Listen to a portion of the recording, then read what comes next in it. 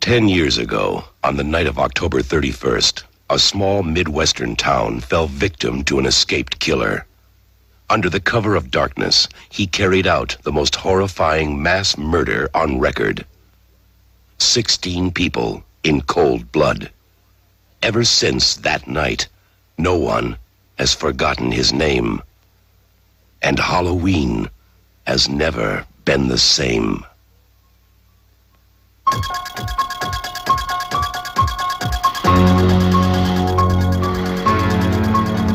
Now, Michael Myers has come home. He has returned for one more night of unholy terror. Michael! Somebody help me! He's here to kill that little girl and anybody who gets in his way. Oh, God! Who's gonna be next?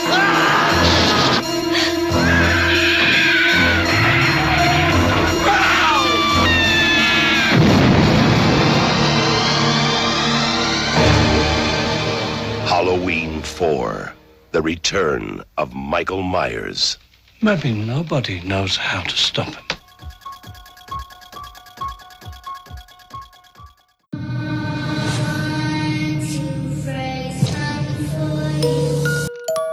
like scary movies? Uh-huh. What's your favorite scary movie? Here's Johnny. You're gonna need a bigger boat. The power of Christ compels you! The power of Christ compels you! Be afraid. Be very afraid. But sometimes that is better. Hello. Do you want to play a game? It's alive! It's alive! It's alive! Greetings, ladies and gentlemen, and welcome back to the Screaming Cinema Podcast. We are right in the middle of our special October series. We are going over the Halloween series, film by film. This is episode 2 of 5. And this week, we have the privilege of going over the Thorn trilogy. So that's Halloween 4, 5, and 6. So we are very excited to get on that. I am one of your hosts, as always, Tyler. And joining me, as always, are my other two co-hosts. Who do we got on the other side?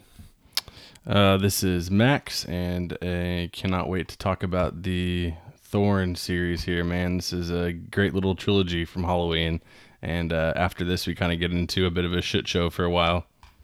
Yeah, they definitely vary in quality from from film to film of the Thorn trilogy, for sure. But who else we got over there? James Stephen Rudd, right?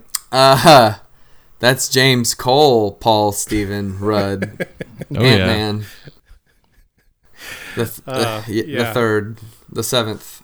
Yeah, I'm here. I love the Thorn trilogy. I think it's awesome. It is.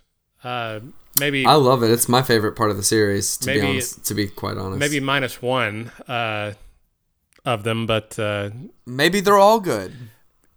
I mean, they're all good in your heart, I guess, if you choose to believe that. But I really like the Thorn trilogy as well. I mean, Halloween, doesn't take a ton of risks, but I would say that this was kind of the one time in the series that they kind of took a risk. I mean, wouldn't y'all say? Oh yeah, for sure.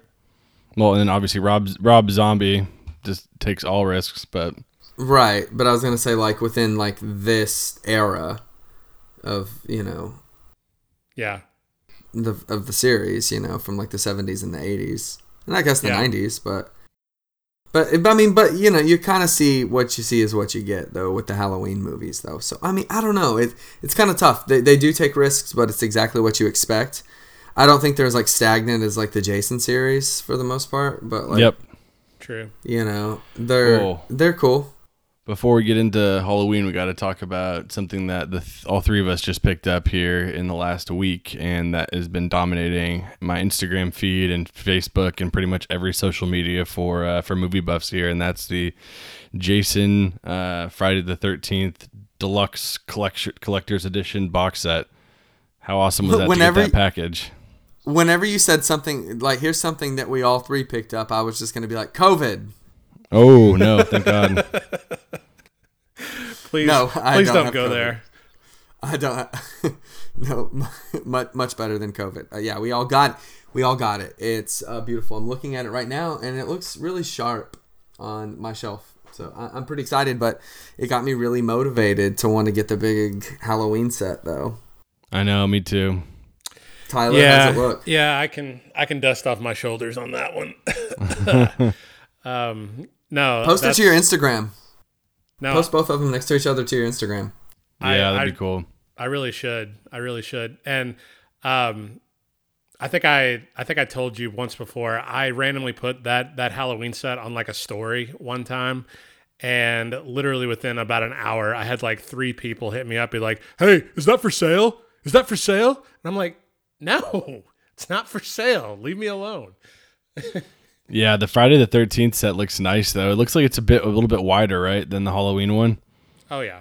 Yeah, it's. I love the disc. I know we talked about it. I think black would have been cooler for the Blu-ray cases than clear, but overall, I think it looks awesome. Got a lot of alternate artwork on them, and I saw a couple reviews of the new scans. I haven't got a chance to dig into them yet, but apparently the 4K scans on the first 4 look awesome. So that's going to be really cool to see. Hell yeah. It's such an upgrade from that set that we had, that 8-film set. Yep. And it was nice because I sold that, got into a little eBay bender here, courtesy of James. So I sold my 8-film collection one, and then I went on the Scream Factory sale and bought the Omen and the Fly and sold my Blu-rays of that to help recoup at least half the cost. So it's nice to upgrade and be able to get a little of the money back. So, man, we could do a whole podcast on like the economics of Blu-ray hunting and like smart ways to do it. Because I think I've kind of like cracked the code of like having a hefty budget every month by being able to get a lot of stuff, but also it's still not like breaking my bank.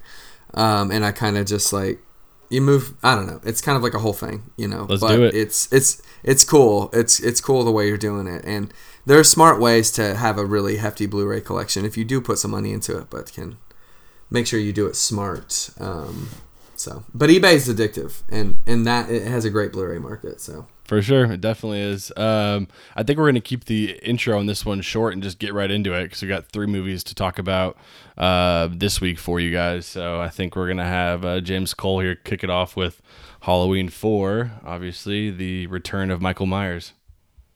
Yeah, buddy. Oh, are we doing it right now? Okay. Wow. It comes at you right fast. Into the fire, baby. Dude, Michael Myers is out of the fire. Out of the fire and into the ambulance. Into a hay bale. And into the hay bales. You may notice we're skipping 3. We're going to do it with that one later. We wanted to stick with the Michael Myers story first. So be on the lookout for that after Halloween. Yeah, that'll be really fun. So yeah, I mean Halloween 4, it's a really solid entry in the series, but it kind of takes place. I'm trying, it's kind of fuzzy to me at times because I always get so overwhelmed with joy at the beginning of this movie, but I don't know why. It's that fucking fall montage, man. That thing just gets you right in the Halloween spirit. Just trees and bales of hay and leaves. I might say that this Halloween has the best opening of any in the series. Like it's so different, and it completely sets the mood like from the start. So yeah. Yeah, it really does. Okay, so I'll go ahead and read you pretty much like the little IMDb synopsis of the movie to kind of get you into it. I think it's totally best. It's quick, and it's just a better way of doing it. But this movie is directed by somebody I've never heard of, Dwight H. Little, and it seems like this guy like kind of had some instincts when it come to making this movie. I think with it, it's like one of the first movies I saw from this horror era. Personally, I don't know if you guys grew up with it, but I didn't. The thing is, the Akkads, they wanted to... I think it was the Akkads. You guys tell me that wanted to switch away from Halloween, but then they had to come back because Halloween 3 was such a, a swing and a miss. But I don't know whose idea it was to bring back Myers or why they wanted to, but... So when Carpenter and Hill were still kind of involved in the series, they were involved up for the series up to 3. Like, they still had their hands in 2 and 3. And like, I think they wanted to kind of steer it away, from Michael Myers. Like, they were never keen on a sequel. And then that's when, John Carpenter and, Tommy Lee Wallace, who actually ended up directing 3, went with what they went with to try to, release a new Halloween, different anthology story every year.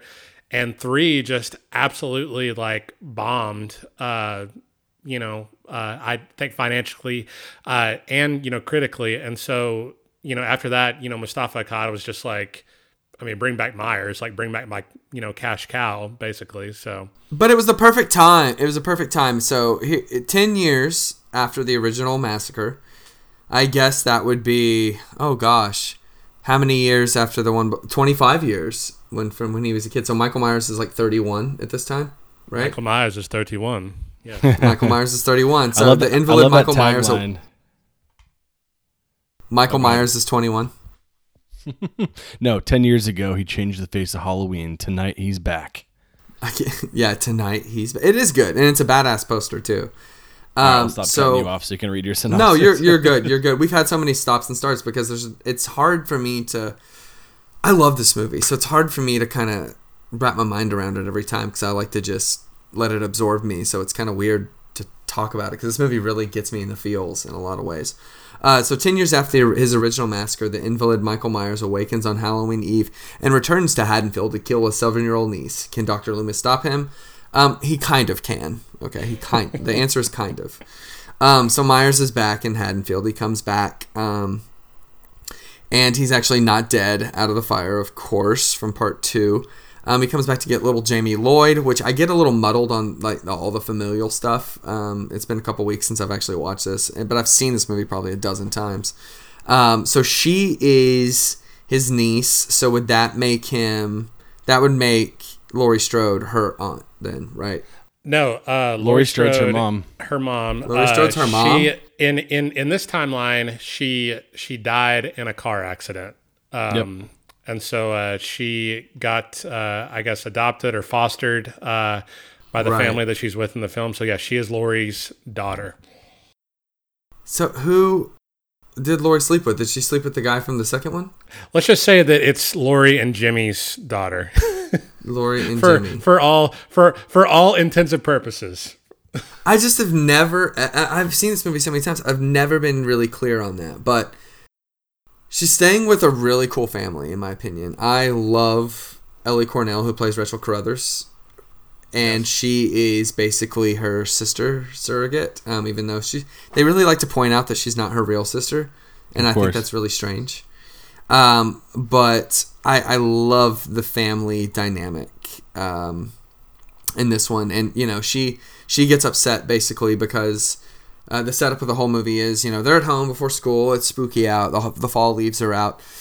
Rachel and Jamie, who are basically the two main stars of the film, aside from, of course, Loomis, are just kind of living their lives. Rachel wants to go on a date. She can't with Brady, I think is his name. Brady. But played by Sasha Jensen, who's pretty awesome from Dazed and Confused. Who does a good job of being a shitbag in a way in this movie, but he does some stupid young guy stuff, and so they're doing their family stuff. There ends up being a spat between Rachel and Jamie, and Jamie starts to feel a little ostracized, isolated, more so than she already is. She's starting to have these visions. She's like geeking out. There's something strange about her, and she's played by Danielle Harris in one of the all-time best child performances, in my opinion. I love it. She's fantastic in every way. And they totally screw her over in part 6, but we'll get to that later. Justice for Jamie Lloyd, totally. I love her. So, yeah, all that's going on, and Loomis is tracking down Myers. He gets to a gas station. Something freaky happens. And the movie's off. I mean, I think it's these two, kind of these two storylines, they coalesce in a way that I think is really well done. It's over the top in some ways. You have some mob mentality, Frankenstein's monster type stuff in this movie that's really effective. You have a good solid cast. Sheriff Brackett's gone. Now we got Sheriff Ben Meeker, who's awesome. I like Sheriff Meeker in these movies. Plus, I like to say Meeker. So, you really get the feel of the town again in a way that I think is really organic. And I think which they changed from Pasadena to Salt Lake City, so you actually get definitely some more of the real fall vibes instead of having to fake it and hide all the palm trees.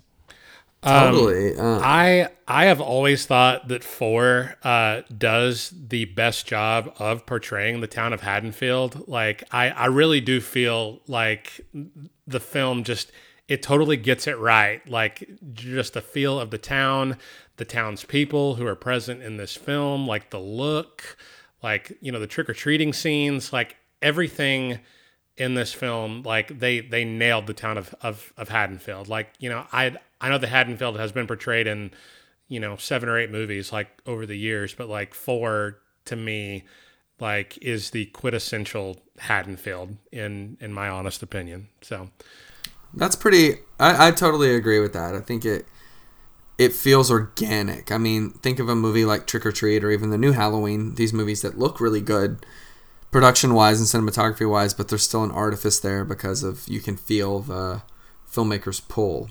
This feels just kind of like it's always been this way. We're just showing up here. Exactly. I feel like at the beginning there's a couple cool points too. Is I love the hospital or the ambulance scene. You don't get to see all of it directly. You get Michael Myers with a cool kill, and then the aftermath where it cracked me up because Loomis is like, "Oh, it's just an accident," and he wades out into the water in his full clothes to go see the inside of the ambulance. And then you get the awesome scene of him hitchhiking back into town where he meets the crazy drunk priest. Which is an awesome scene, by the way. Yes. It is. He asks, like, you're after it, aren't you? And he's like, are you after it too? And they're just talking about evil. And yeah, it's a really great scene. That's, I think, sometimes forgotten for sure. It's like Loomis is like connecting in this world, but like it's not. It's like he's seeing himself kind of looking back at him, but like maybe he doesn't really exactly like what he sees, but at the same time he's like kind of charmed by it in a way. Is that guy like a non-actor, you think? I don't know. He's his little monologue is awesome. Apocalypse, end of the world, Armageddon has a face and a name. I've been hunting the bastard for 30 years, give or take. Come close a time or two, too damn close. You can't kill damnation, mister. Don't die like a man dies. And Loomis says, I know that, Mr. Sayer. So, okay. So that is the guy from The Wedding Singer, the old man in the bar. In The Wedding Singer. Yeah, I was like, is that guy? It is him. So definitely an actor. That guy rules. Yeah, I love that scene too, which comes straight from that scene at the garage, which you mentioned earlier. I don't know, man. Like my feelings toward Michael's mask in this movie almost make me wish he would have just gone with the bandage look maybe throughout the film. Like I know that's not Michael's like MO by any means at all, but like. 4 is one of my least favorite masks, like, of the series. And I don't know, he just looked damn freaky when he was in those diner scenes, wrapped up in those bandages, when he offed everyone in the garage/diner. Oh, I agree. It looked really cool. Well, it's like, Jason is in a bag. Mm-hmm. People don't think about that. Yeah.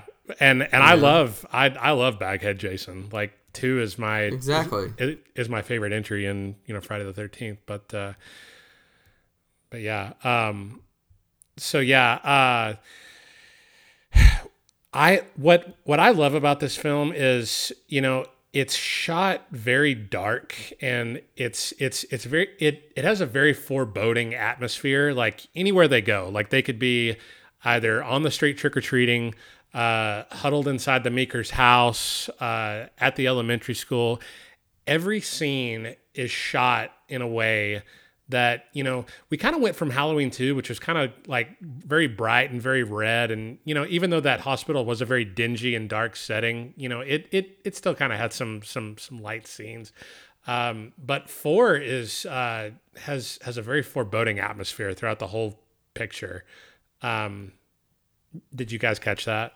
Yeah, I did. And I was actually laughing because I didn't recognize the name Dwight H. Little, but I was just looking him up too.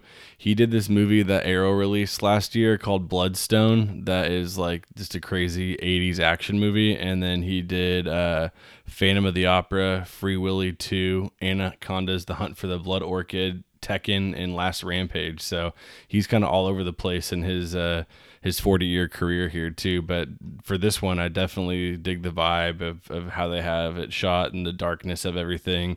It definitely feels like, maybe some of the other ones are at dusk, where this one is full on like 10, 11 p.m. for the majority of it.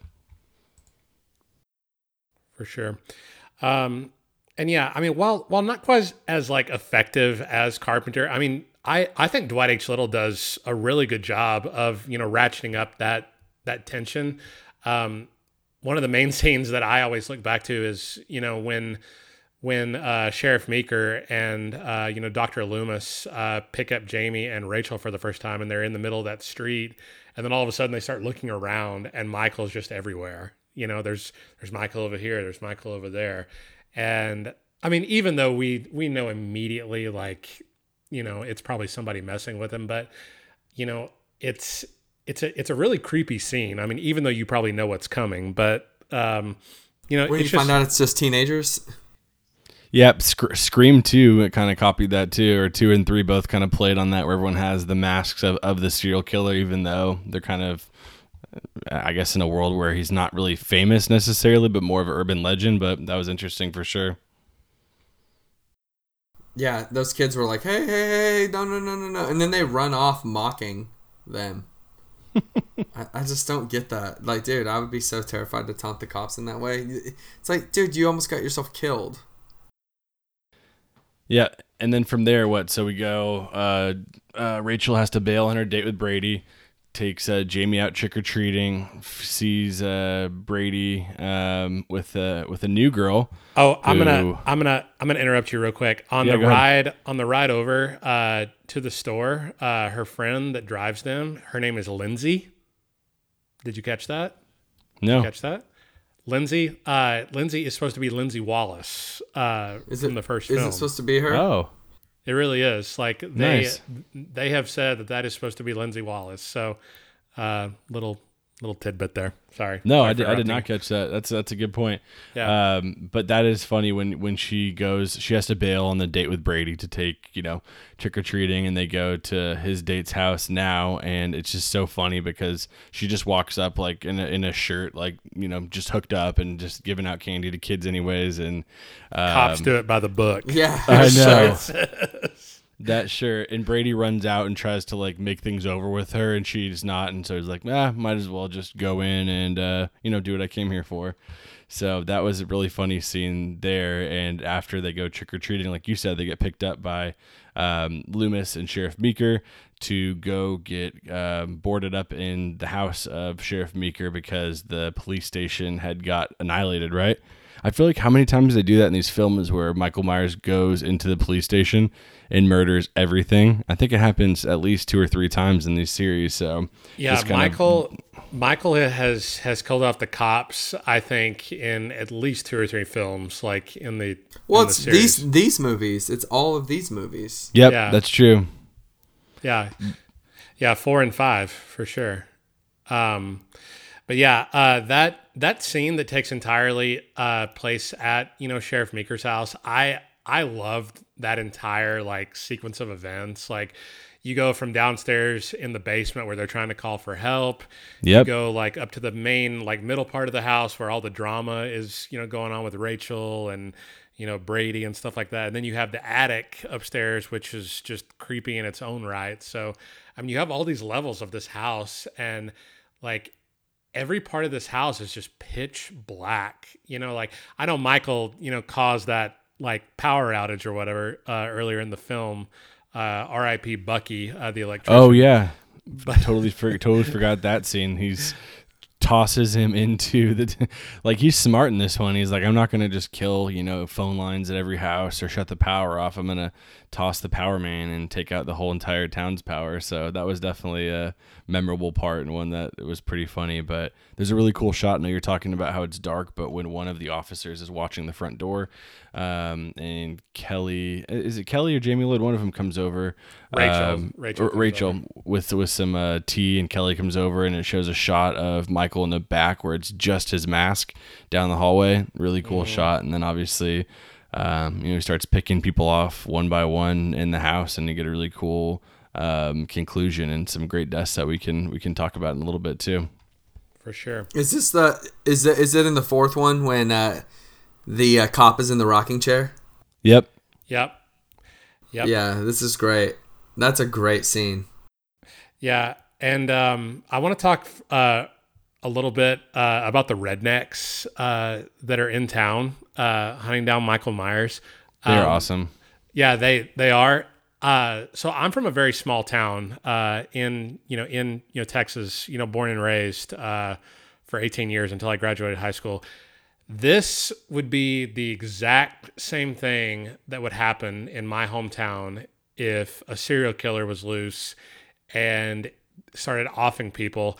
You'd have your good old boys get up in the pickup truck with their shotguns, and they'd go after him. So, I mean, this is exactly what would happen, And I love it because like they're out for blood. Like they even mention like in the film, like, one of their kids, got killed by Michael years earlier. So they're out for revenge, and, they're just, devil may care attitude, man. I love it. Yeah. Don't they kill a townsperson too when they first think they see him? They all pull out their guns and just unload everything and like, oh, whoops, that's not him. We just killed one of our neighbors. One of our own. I mean, but they mean business, and there's some good stuff that they integrate them into the movie. I think it works well. It's effective. Especially and it's when funny. The police force is dispatched, right? Because the cops are like, we don't want to have this militia or this mob mentality go home. But then once it's just him left and the one deputy left and everyone else is dead, he kind of has to let them go. And they have some great scenes in that last car ride they have too. One of my favorite, just most gruesome kills they have where dude gets his like face ripped off. Yeah, he basically gets his neck like ripped apart by Michael, but we'll get to that in the kills section. Yep, for sure. But so do we want to talk about the ending now or later? Because it definitely needs to be talked about. Let's go with Michael portrayal and kills. We can talk about it then because it's kind of the last air quote kill. Okay. All right. Good point. So let's talk about a few of the actors and characters of this film. So obviously Donald Pleasance is back as Dr. Loomis. This is his third portrayal of Dr. Loomis. And this is now kind of Donald Pleasance's series, like going forward. I mean, in 1 and 2, it kind of split time, between, him and, Laurie Strode. But I mean, now, Loomis is front and center, for the rest of these films. And in this one in particular, Loomis is kind of teetering in that territory of kind of getting a little crazy and senile a little bit. Yep. A little bit more than in 1 and 2, where he was kind of very straightforward and just very, determined. And the years have not been kind to him. When this movie begins, he's very jaded. He's very, he's scarred emotionally and physically. And he's struggling. You can tell it in his attitude, but. Donald Pleasance does a great job, as always, portraying Loomis, really, really does a great job in every scene that he's in this film. Yeah, I mean, dude, he's amazing. I think that what he does and what makes him so good is I don't know, man. I just can't believe Donald Pleasance really gives this much to this role, and I can't really figure out why. Does he feel connected to him in some way, you think? Well, he wouldn't have kept coming back over and over and over, because like he was at a point in his career and in his life where, I mean, he was old. Well, I mean, he didn't need the money anymore. Like, I mean, he was fine. So, I mean, obviously it brought him joy, playing this character, I mean, I don't really see any other reason of why he would continue to do that. Would you? I mean, no, I don't. I also, when I think about Loomis, I think, he's not great with kids. No. We'll see that in 5 specifically. Right. He's just not good with kids. He traumatizes them. He's trying to protect them, but he frightens them. Yeah. Horribly. And I think that's kind of hilarious. It definitely is. This one I like. I think one of the things that makes it is after Loomis, 2 of my favorite characters, and I think in the franchise, Rachel Carruthers and Jamie Lloyd. It's just a really good combo, and obviously, like all of these films in the sequel to this, they fuck both of them up and just completely ruin what you built out in Halloween 4. Mm-hmm. But really good performance between the 2 of those. Obviously, she's kind of being the Jamie Lee Curtis role as the protector of Jamie Lloyd, who's now the main target of Michael Myers. And then obviously, I don't know, it's just, you feel so bad for her, and she's so nice and lovable. And obviously, Danielle Harris plays a great role in Jamie Lloyd, and you just definitely do not want to see her get murdered by Michael Myers. It's like the ultimate, thing that you don't want to see happen in this movie. And they kind of tease at it and have a showdown too. So, those are 2 characters I really like in the franchise for sure. Yeah, Rachel is one tough cookie. She really goes for it in this movie, and like, I mean, even though she's no match for Michael whatsoever, like she's still gonna give it her damnedest and protect her in-name sister. She will do whatever it takes to protect her.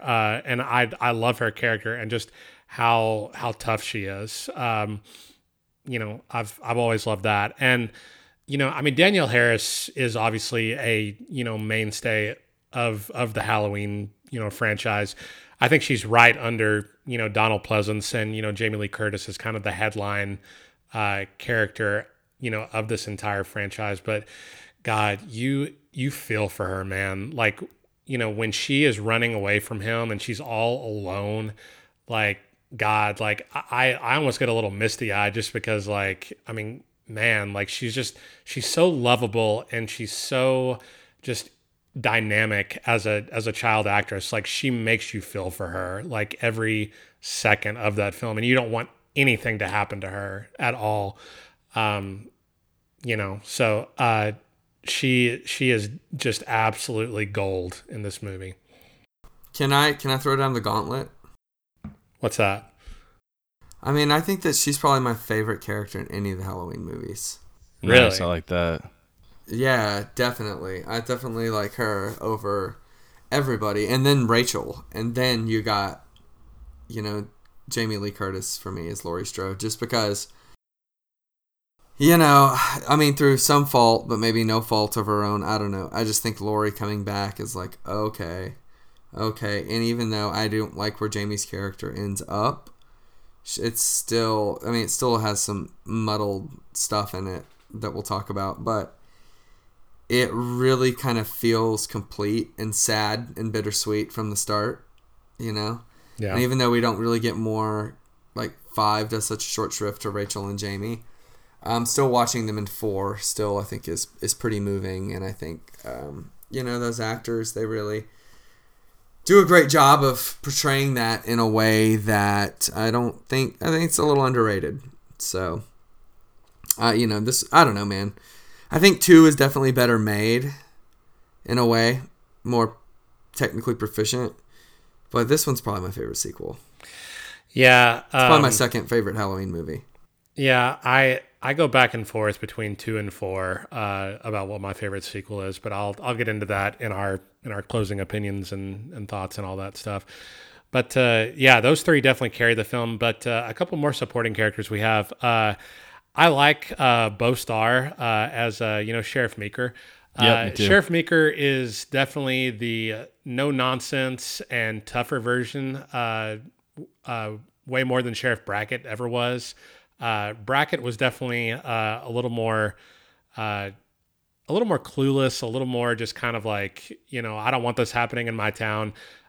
Meeker is kind of like, let's go get the son of a bitch. Like, let's hunt him down, type thing. But, I really like his portrayal. He's a tough guy, definitely looking out for his daughter and these, girls that, him and Loomis are, trying to protect. And, I've always liked, his character as well.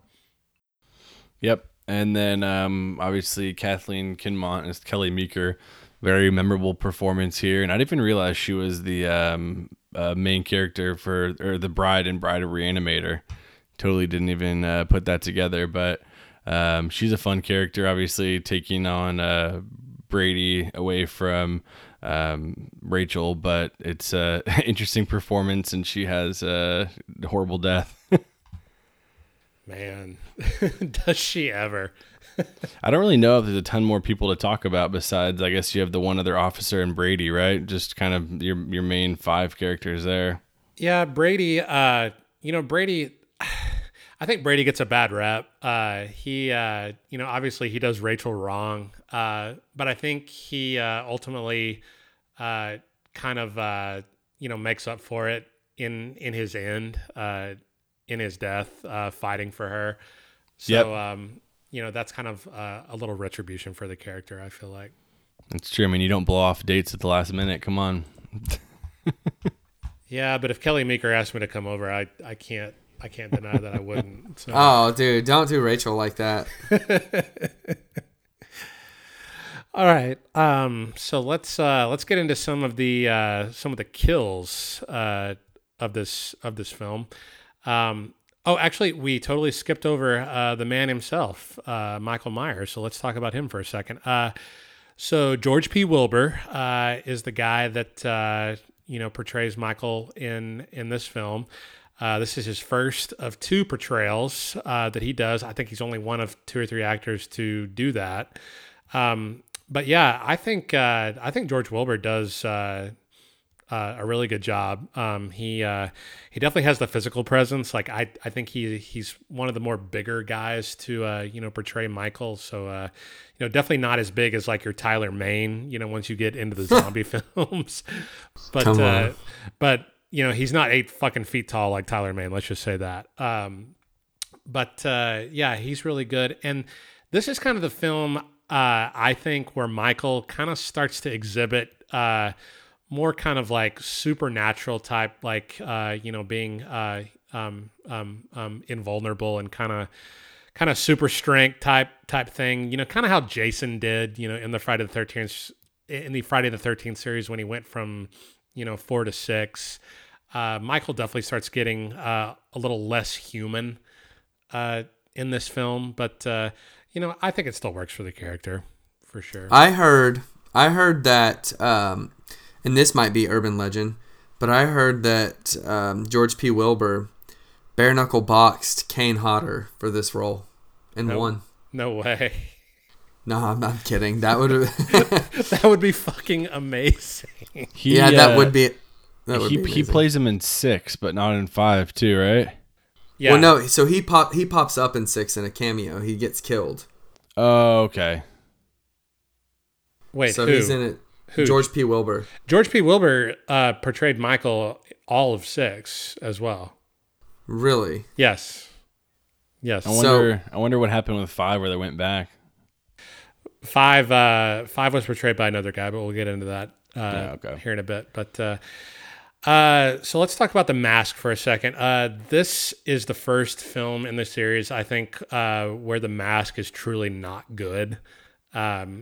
I definitely think The Mask definitely takes away some of Michael's, scariness and creepiness. I think The Mask is way too, kind of cheap looking and it's oversized and open at the bottom where you can see it's not form fitting and you can see his neck all over it and sticks out and it's crazy. Well, that's in 5. 5 is the one where it's completely open, at the neck. 4 is definitely more of like a kind of like rounded face. Definitely doesn't like have the clear features that 1 and 2 had, and then a lot of other Mask in the series has. So I'm definitely not a fan of the Mask in 4. And you get the yellow hair in 4 too, the quick shot. Yeah, the pink face, kind of pinkish face, and the blonde hair for a whole 2 seconds in the elementary school, if you can catch it, for sure. Yeah, definitely goes downhill with the masks. I mean, pretty much the rest of the time here. I can't believe, like, you hear about all these reshoots and we want to do this and we want to change this, and we spend, $5, $10, $15 million on the movies coming up on the sequels. It's just insane to me how you can't get a studio to recreate a mask. It's just all the stuff that we've watched too with documentaries. Apparently they did, tens and hundreds of options and tried to do it, but just couldn't recreate what they had in the original and in the second, which just blows my mind. Wait till we get to H2O, man. H2O is the worst. Yeah. Like balance of mask, like in the entire series for sure. So we do you want to get into the kills then, or anything else to be said about Michael here? I don't think so. I just think, George P. Wilbur, he's solid. So, yeah.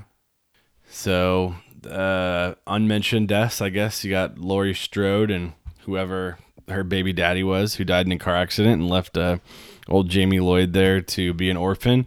And we kick things off pretty good with this one. Obviously, Michael's getting transported from the hospital on Halloween, which I think the doctor said he was trying to go behind Loomis's back to make it happen too, right?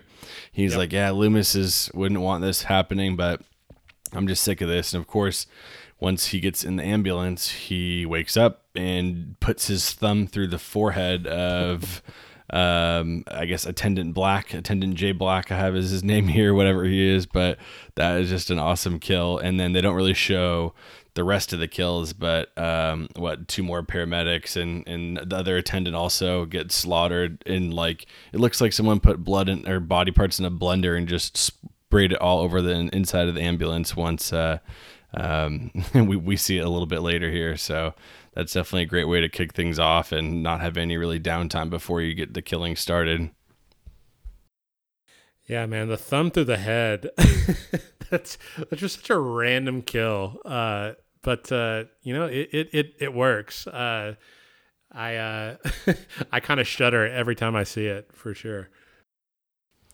And then where do we go from there? We go to, he leaves from the ambulance, walks over to, as he always does, a mechanic shop or tow truck, and kills the guy who's just working on the car. What does he impale him, right? He's got to get that jumpsuit somehow, man. I know. You know, got to. Necessary. So we get a kill there. And then it goes over to Bucky, who gets tossed on top of the Transformer. And that scene is just like, that just needs to be a gift that you use all the time, because this guy acts so tough to Michael Myers, and you can tell he's obviously in for it. He's like, "Hey buddy, this is private property, get out of here." And then he gets scared and he's like, "All right, I'm gonna go call the cops." And Michael just keeps walking towards him and picks him up and tosses him and puts down the power for the entire town with that. For sure. And so then we go kind of, I guess, to the Meeker house, where everyone's held up, locked in, trying to, protect themselves from Michael. Michael, of course, finds his way in, ends up slaughtering pretty much everyone in the house. But the best kill in the Meeker house involves a shotgun, and not how you would think. Michael doesn't shoot the shotgun. He literally takes the shotgun and rams it through Kelly Meeker's stomach, chest. It's so awesome. And sticks it into the wall just like the knife from 1 too. Yeah, just like Bob from 1, for sure. We also have the off-screen kills of tearing up the whole police department. So 3 or 4 cops just ripping their bodies apart. There's arms and limbs there. But yeah, the house is definitely a massacre. Deputy Logan, I think Cole, you were talking about that when he's in the rocking chair. Yeah. And that's when we find him, trying to get T brought over to him and find his face once the candle gets lit, just mangled. So couple good kills there. Obviously, like you said, Brady tries to be a hero, and I thought he was going to get his head, crushed at one point, but ends up just with the neck snap there. But rough way to go out for Brady and Kelly there that night. Classic Michael head crush. Mm-hmm. Exactly. I mean, they deserved it. They were adulterers. Yeah. You can't live in these movies and be an adulterer. I don't know, man. That's not horror movie logic for sure. No, unless you're Tom Atkins, you can do whatever you want if you're Tom Atkins. Damn right. Tom Atkins can do whatever the hell he wants and totally get off scot-free. After that, we get to the redneck kills, right? Yeah. Jamie and Rachel are trying to be transported away from town. Michael catches a ride. I don't really know how. On the back of the truck, under the truck, something like that. And then basically stabs, maims, throws the rednecks off the truck, rips one of their throats out, and that's pretty much it. Other than Michael just absolutely getting blown to hell, like literally blown to hell. Yeah, that's what you say when it really comes to like, all right, this guy is never gonna die because he, the rednecks and police officers and everyone catches up to him and put 100 bullets in him, and he falls down a mine shaft, and we find out what happens later, crawling away. But those redneck kills are definitely nice, and they're kind of really quick too. I think one of them gets his entrails pulled out too, or slashed there. So Michael goes down, and then I don't really know. Do we call isn't there a last kill, or is that So it never really says if she dies or not. Well, in 5 they cheapened out and said that she didn't. I do remember that, but okay. Yeah, let's go ahead and talk about said ending. Man, this ending. When I watched it for the first time, my jaw was on the fucking floor. And it still kind of like jars me to this day. I think it's the best ending of the whole franchise, outside of the first one. But we get a killer perspective going down the hall of the Carruthers house, mask on, basically a copycat of the first film, putting the mask on, stalking the victim down the hall. And then we end on a shot of Loomis running up the stairs and just screaming in pure terror as little Jamie Lloyd is up the stairs with some bloody scissors. And God, what an ending, man. Like it completely just fucks you up. Yeah. Because that's where you're expecting to have, the slow roll into the credits, right? Michael's been shot, everything's back to normal. Let's have a happy family moment where everyone's here and we're all good. And definitely not what you get. And we'll talk about it shortly here, but an ending to absolutely destroy in the next one. What do you think of that ending? You like that one, James? Oh man, yeah. I was just listening to you guys. I think you guys said it right. It's I don't really like always being like, I remember seeing this then, but I do remember seeing this movie at a young age and just not really knowing how to process that ending, not knowing that you could do that. And that's the thing. And it's really twisted because you spend the whole movie caring for Jamie. And then you're like, well, am I supposed to still care for her? Is she evil now? And well, that's what just makes it sad. It just makes it so heartbreaking. Like this little girl that you've like grown to love, like over this movie, has now, quote unquote, killed her mom. Like, what do you do at that point? It's like if your own like flesh and blood or your daughter or whatever did that, like how would you feel?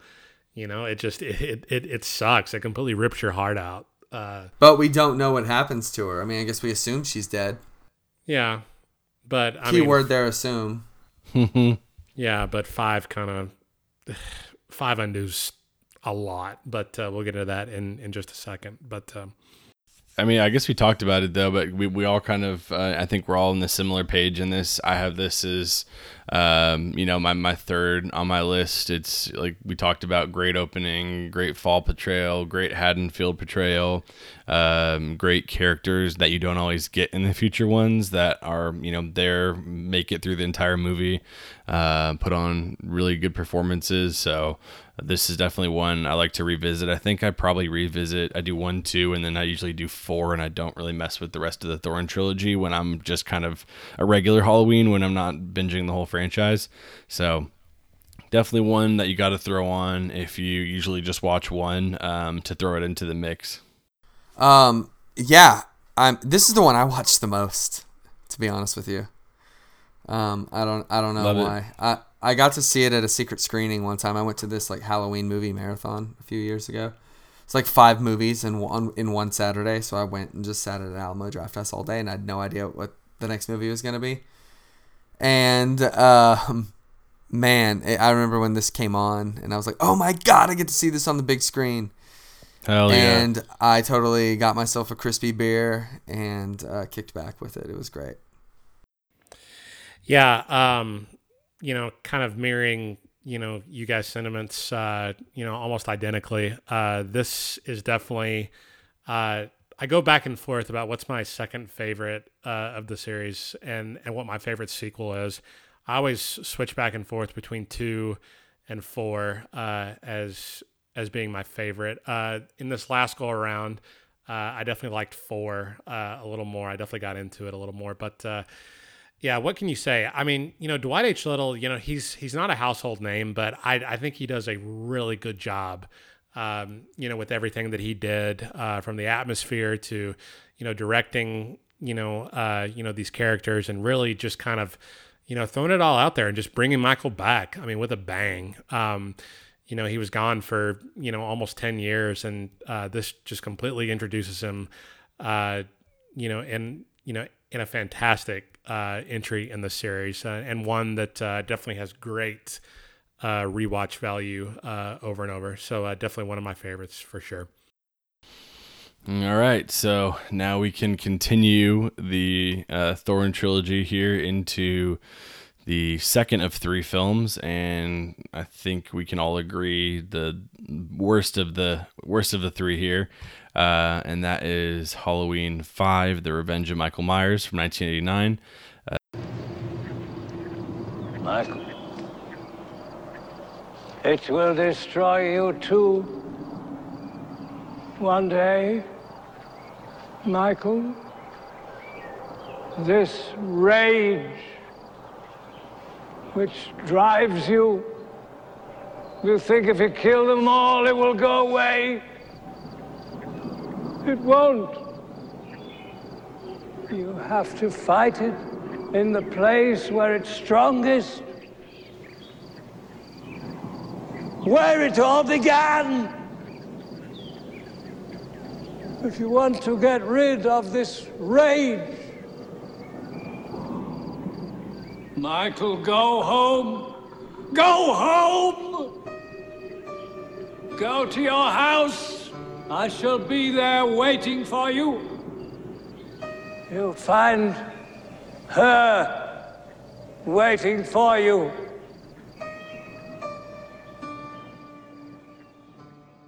This one is directed by Dominique Othenin-Girard, who's like a Swiss-French director, which is just crazy to me. Just, guy studied at London Film School and made a bunch of, I'm just imagine movies in his home country. So no idea how he got linked up with this. I forgot. It's been a while since I've watched, some of the documentaries or dug into it, but reading the synopsis, it's a pretty good one, just the main one on the IMDb here.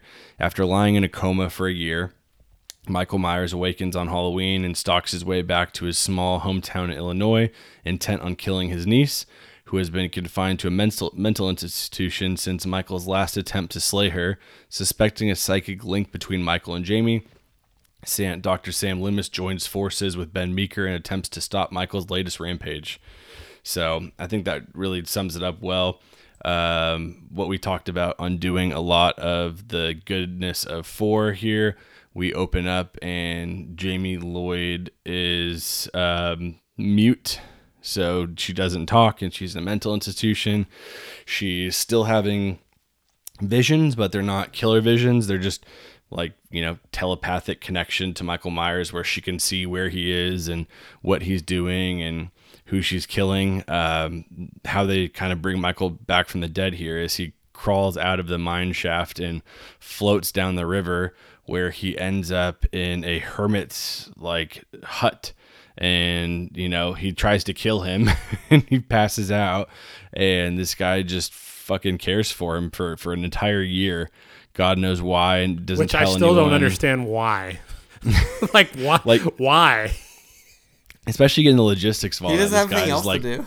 Changing his bedpan and giving him sponge baths and God knows what else he's doing for an entire year, nursing him back to health.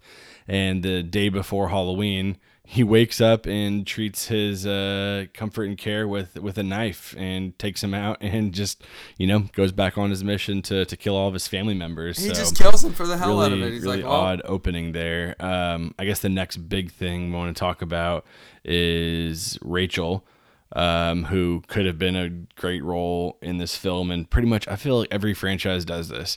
You have your Nightmare on Elm Streets, you have your Friday the 13th films. Anytime someone is carried over, like 90% of the time, they just kill them off in the first film right away, whether it's, you don't have the budget or you want to take in a different direction. They don't want to pay them. Yeah, for whatever reason. But Rachel appears, in the opening one. In this one, her parents are going on a trip, so they're gonna have a party at her house, and she gets offed, and then it kind of takes over as her friend Tina is kind of looking after Jamie. Ugh. Tina. Don't be mean to Tina. I can't help it, man. Stop it. I can't help but compare 5 to 4 just because, they go hand in hand.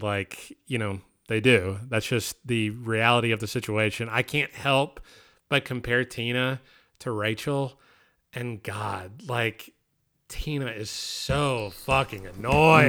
No, I know. I'm teasing.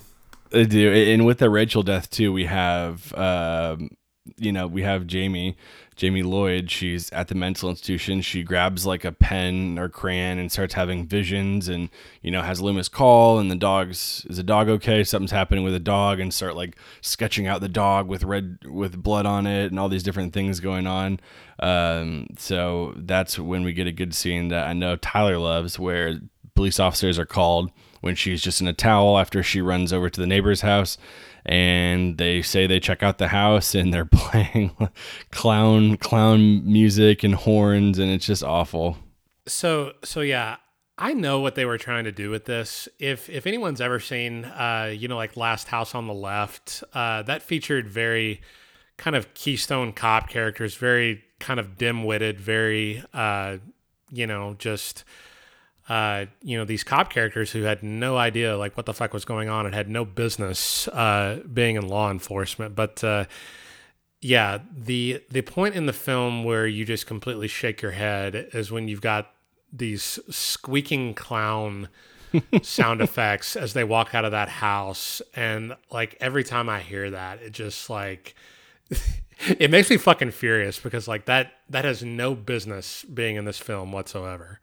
No, right? It definitely doesn't. And I think what you say about Tina, whatever you want to say about her character, we also have, her friends and her boyfriend. And after kind of what they're doing is going to, go get alcohol and go to a Halloween farm barn party.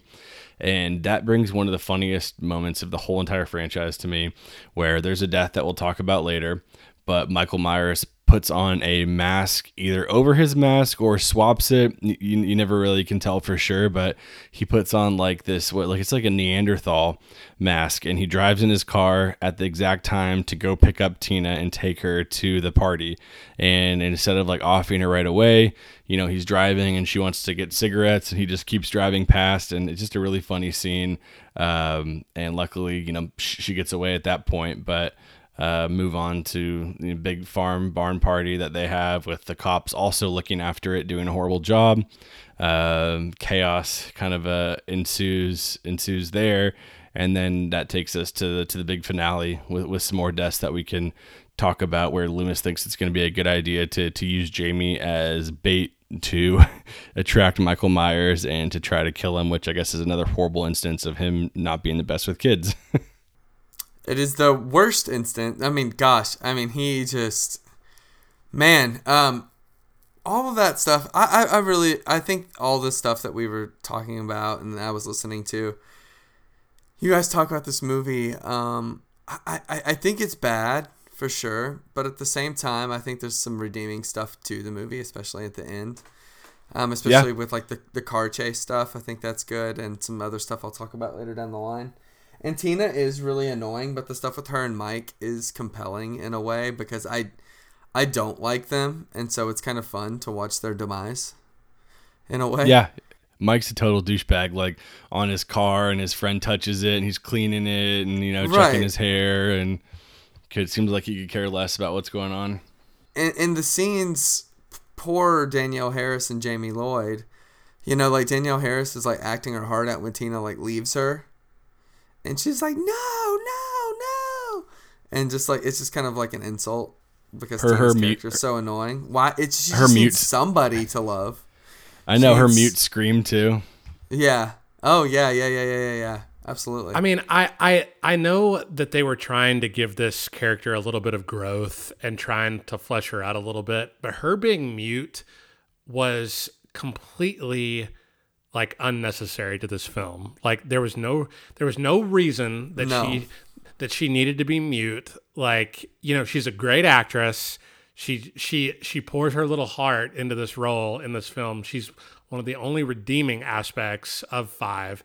But yeah, there was no point that she needed to be mute for this film. Like she could have very well been in an institution or a hospital from the events of the previous one. She did not need to be mute. Yep. And I will stand by that for sure. And then talking about, I guess, for people who don't really know why, maybe haven't watched this whole trilogy, but we get kind of why it's called the Thorn trilogy a little bit here, where Michael Myers has a thorn tattoo on his wrist, and then we get a mysterious, man in black who is just cruising through town wearing cowboy boots and just has random shots of him throughout the whole movie with no point to it until the end, which, I mean, you didn't even really need to see him anywhere to kind of lead up to it, but he's kind of just always there, whether he's following Michael Myers or, you know, helping him along. You don't really know in this film, but we can talk about the finale here probably with the kills, but that's kind of where you start getting the Thorn trilogy, but that really is fleshed out in the 6th film, especially with the producer's cut. So the Man in Black kicks dogs. He does kick a little dog out of his way. I don't really know what to say much about the direction on this one. What do you guys think? It's all over the place. It's very Italian. It's very European. I'm not a fan of the way it's shot. Like some of the design choices that they made me scratch my head. Specifically with how they portrayed the Myers house. Like, when did the Myers house turn into this like Victorian era like chateau? You know? Like, yeah, that's very odd how they did that. In the first couple films, like it was a very basic like American style, you know, 2-story home, and now like it's got like like blue designs. It has like its own like little tower thing, like where staircases everywhere. Yeah, staircases, basements, like all that. Like, and I mean, I guess they wanted the space and for it to feel like it was like a fleshed out, you know, house. Like, I mean, I don't really know, but there's no reasoning behind it besides they either couldn't find it or he just didn't give a shit about what the Myers house was supposed to be. It looks cool. Yeah. Well, when you try to compare it to the other Myers houses, like in the series, it doesn't fit. Like it sticks out very badly. But no, I mean, you can just tell that this film definitely has a feeling like it was very rushed into production, which it was. You know, the Akkads, you know, when 4 was so successful, you know, I think they immediately wanted to start shooting 5 right away, and that's why 5 was released, I think, almost a year to the day that 4 was. And I don't know, when you have horror series like this where, you know, sequels are released, you know, less than or close to a year after, it can never be good. You know, like... I would have liked to see the original script, because they said that Shem Bitterman wrote the original script, and his idea was that Jamie Lloyd was going to be evil after stabbing her stepmom. And the Akkads in the studio said, no, let's bring in someone else to write this and make her a mute with a telepathic connection to him. Yeah, it's just, I don't know. The story just, it's not as tight as 4 was. 4, you know, was very just kind of like on the rails and where it wanted you to go. And 5 is just all over the place, man. Like it really has no rhyme or reason as to some of the decisions that it makes. The supporting characters are just very unlikable and very unnecessary to the film.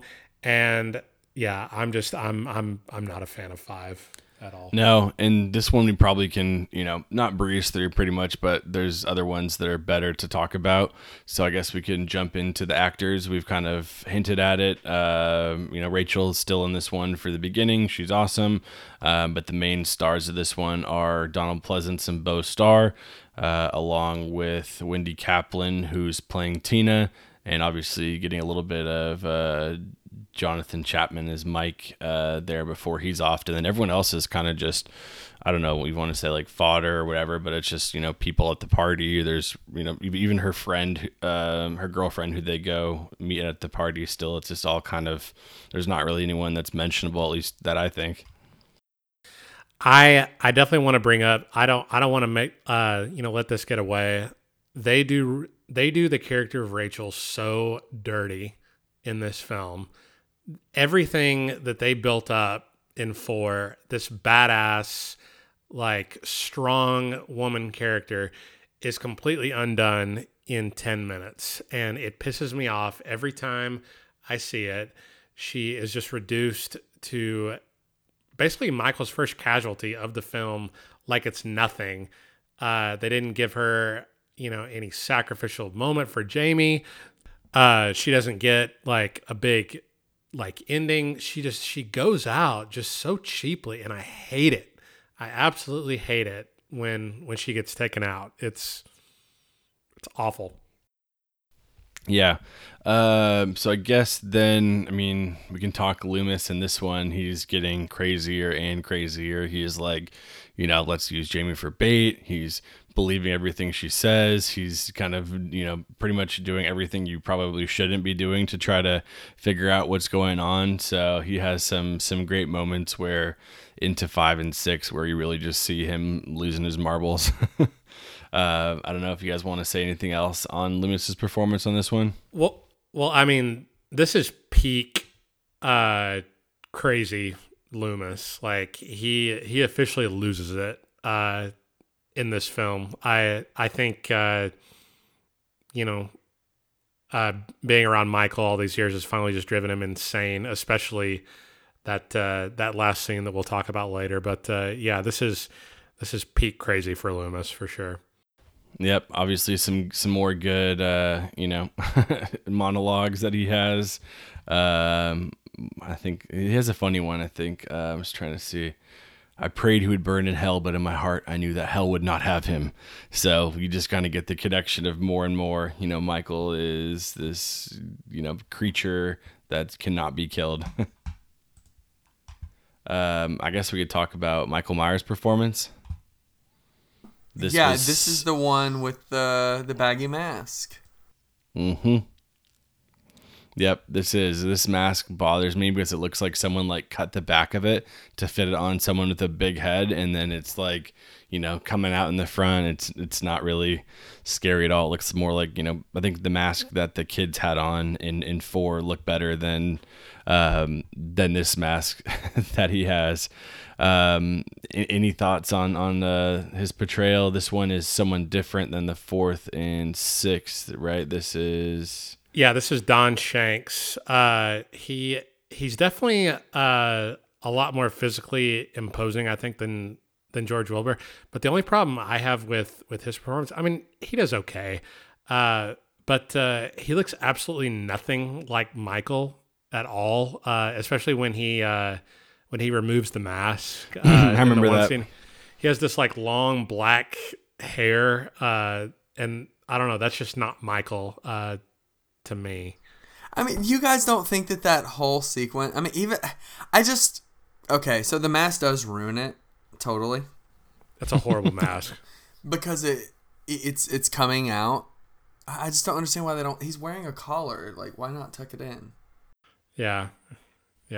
He actually plays the Man in Black too in this. It says on the IMDb credits, so that's interesting. And he later plays the killer in I Always Know What You Did Last Summer, one of the sequels to that too. So that's kind of funny. Interesting. How about that shot of the Man in Black with the shotgun? Like, it's like an action tough guy shot, and he's like, I know people can't see it, but it's like a freeze frame, and you just see him like in an action shot, like shooting.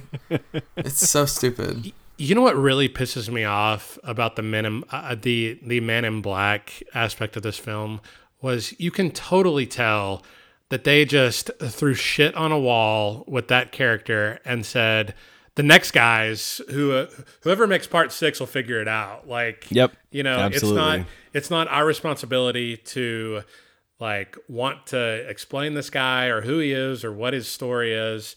We'll just leave that for part 6. And that's exactly what they do.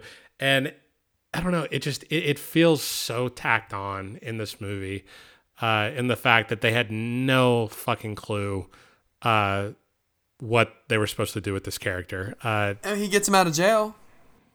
I mean, yeah, but you know, yeah, I guess that's the whole point of him there. And 6 does, you know, as good of a job as he can do explaining an unexplainable character.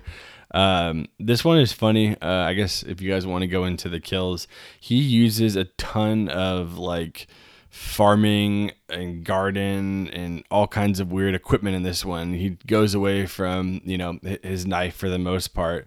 Like we mentioned before, he kicks things off where after being in a coma for a year with the hermit, he stabs him. And like we talked about Rachel's demise, she gets stabbed with some scissors in the chest.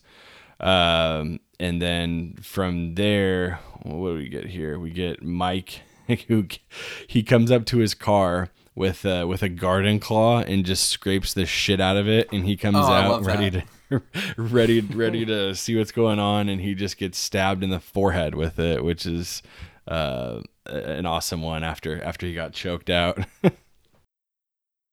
Yeah, I don't know. Like, I don't think any like of the kills in this one are very memorable. You know, maybe the only one that I can really think of is using that like scythe in the barn. I mean, that's really the only one that I can think of that is like has somewhat of like redeeming quality to it. Yeah, absolutely. Everything else is just like he either. No, go ahead. No, I was just gonna say, I think this movie has good set pieces, man. I think the set pieces in this movie work. I'm not saying the kills are great, but like the barn sequence is good. I mean, it's annoying.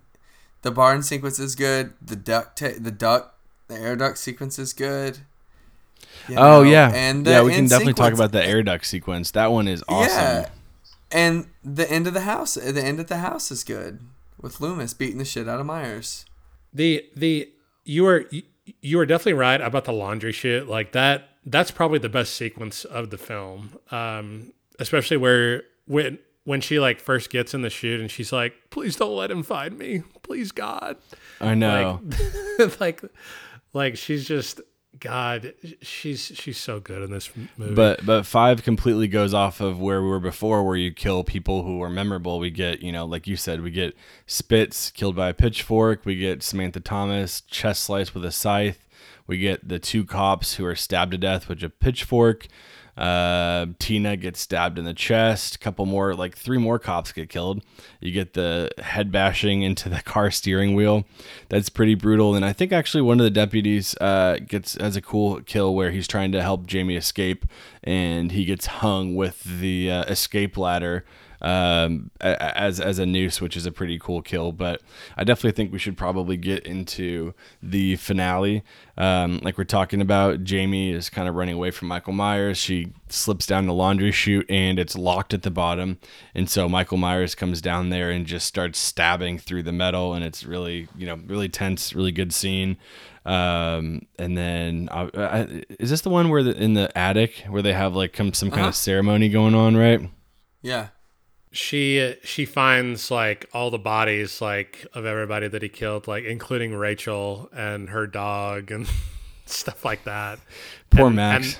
And that's when he asked him to take off his mask, and that little single tear runs down his face, which Michael would never do that. No. Like, would never fucking do that. Never. The director was like, this will be so romantic. Yep. This will just be so epic and emotional. Absolutely. And I'm like, dude, you don't understand this character. That's not my Michael Myers. Like, Michael Myers has zero emotion whatsoever. But if he has zero emotion, why would he go after his sister? He wouldn't care. It's because of the curse of the thorn required him to go back and kill all of his family, of course. Exactly. That's exactly what it was. But and then this one, in addition to that, before that all kind of happens, it's kind of funny because they try to do a setup, right? And then they have like a random call of Michael Myers is here, so every single person leaves except for Loomis, where he has his and one of the police officers where he has a showdown with Michael there. And what happens? He gets they use Jamie's bait, and then does he sedate him? Loomis gives him a trank gun. Loomis drops this like chain net thing on him and starts shooting him. Starts beating the shit out of him with a 2x4. And then he passes out from a stroke after beating him. And that's where you kind of think the movie should end, but maybe because of this character that we keep hinting at, the man in black, Michael, is finally in custody and he's in a cell, and they're going to try to transport him out to finally serve his sentence. And instead of that happening, the man in black comes in with a machine gun and kills everyone and explodes Michael out of his jail cell. And like you talked about, the shotgun scene, just another, same one, just as in 4, just murders every single police officer and destroys the police station. It's less of a shotgun and more of like a Tommy gun. Yeah, it's like a Tommy gun. And it's funny, Michael's like sitting there jangling his chains. I don't understand that. No, Ben Meeker goes out, just him with a shotgun along with 7 other cops. Like, this is the movie of like good characters just totally being misused. Like, number one, Meeker doesn't have a lot to do in this film. And 2, like, he gets taken out like a punk. Like, like he's just a no-name cop, and that sucks. But yeah, Cole, I've never understood why Michael is just like crouching down, like playing with his chains. Like, it's like he's like waiting. It's like, oh, we're gonna hint to the audience that something's gonna happen. Michael's just like he's just sitting there. Well, I'm just waiting for this to happen. Because it's an event. You're waiting for an event. You're kind of like a little antsy maybe, and it's like Michael wouldn't. It's just dumb. Why would Michael even let? I don't even think you could get chains on him in a way. Like, I know he had his ass beat, but like I think he could break them if he really wanted to. Well, I wonder if Michael, if he actually got a chance to get Jamie Lloyd to not get in the jail cell, if they were gonna do out their plan that they do in 6. Was he gonna kill her, or is his goal there to captivate her until he could impregnate her? Oh God. Ew. That's so gross. But I will say this: as much as the ending in 5 just doesn't hold a candle to Part 4's ending, when she's walking through the jail and sees that he's gone, just her absolute distraught and her voice is still very moving. To me, like, she's been through so much hell. Like, he's basically killed everyone that she knows. She's basically alone at this point, and for him to break out after all that, God, that's rough. It really is. Yep. So let's go on to our thoughts on this one. I'm trying to remember back. I'm excited to finish the series. I think so far we've all gotten up to number 8, but this is the worst, second worst of the original 7 Michael Myers films for me. And it is up there with, obviously after Halloween 2 for me, the Rob Zombie, it's right there at the bottom along with Resurrection. So definitely one of the worst 3 for me, and not one like I mentioned, definitely more likely to revisit the producer's cut of 6 than this one. Just skip that one altogether, most likely. What about you guys? Yeah, I enjoy it, honestly. I think all the things, I agree with, I can't, but they are what they are, and I think for this movie, like I said, I think the set pieces are strong. I think the movie overall is just completely ridiculous in every way, but I kind of like that. It's hard. It's really strange for me because these Halloween movies are movies that I don't take seriously, but I also do take very seriously. Because it's kind of a bummer because there's no real resolution in any sort of way, but yet there's still fine ways to get invested. And so that's kind of how I feel with this one. It's the thing is, though, it's not really made with a lot of love or care. I don't think they didn't really care about the characters of the movie or anything like that. It's just somebody that just did it to have a job, and that's fine, but it's unfortunate for this, and it shows with this movie. It shows that it doesn't really have a real identity, and I think that's the problem. It's the first movie in the series that doesn't have an identity, honestly. Yeah. No, completely piggybacking on what both of you guys are saying. Definitely one of my least favorite in the series, definitely on par with Resurrection and Rob Zombie's Halloween 2. But everything in this film is just it's so muddled and so jumbled up. Like I feel like who's the director? Dominic Othenen Gerard. He wanted to have like a vision of this and a vision of that, but it doesn't work for me. This film just kind of sticks out, and not in a good way, among the Thorn trilogy, and just not one that I really ever want to revisit. Like, while I don't hate it as much as some of the other couple, it's so uninspired, and it really does piss me off, in what they could have done with some of those characters. Like, let Rachel take the place of Tina in this movie and sacrifice herself for Jamie. Yep. Like, give Jamie a little bit more credit in her acting chops, and don't make her a fucking mute. Just stuff like that. And flesh out the secondary characters a little bit. I didn't like a single person in this movie outside of Loomis and Jamie. Definitely not one of my favorites. Definitely one I normally skip most of the time. But it's not the worst. I'll give it that. It's not the worst.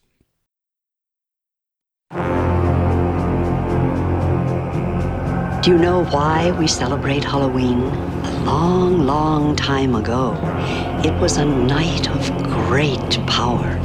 When the days grew short, all across the land, huge bonfires were lit.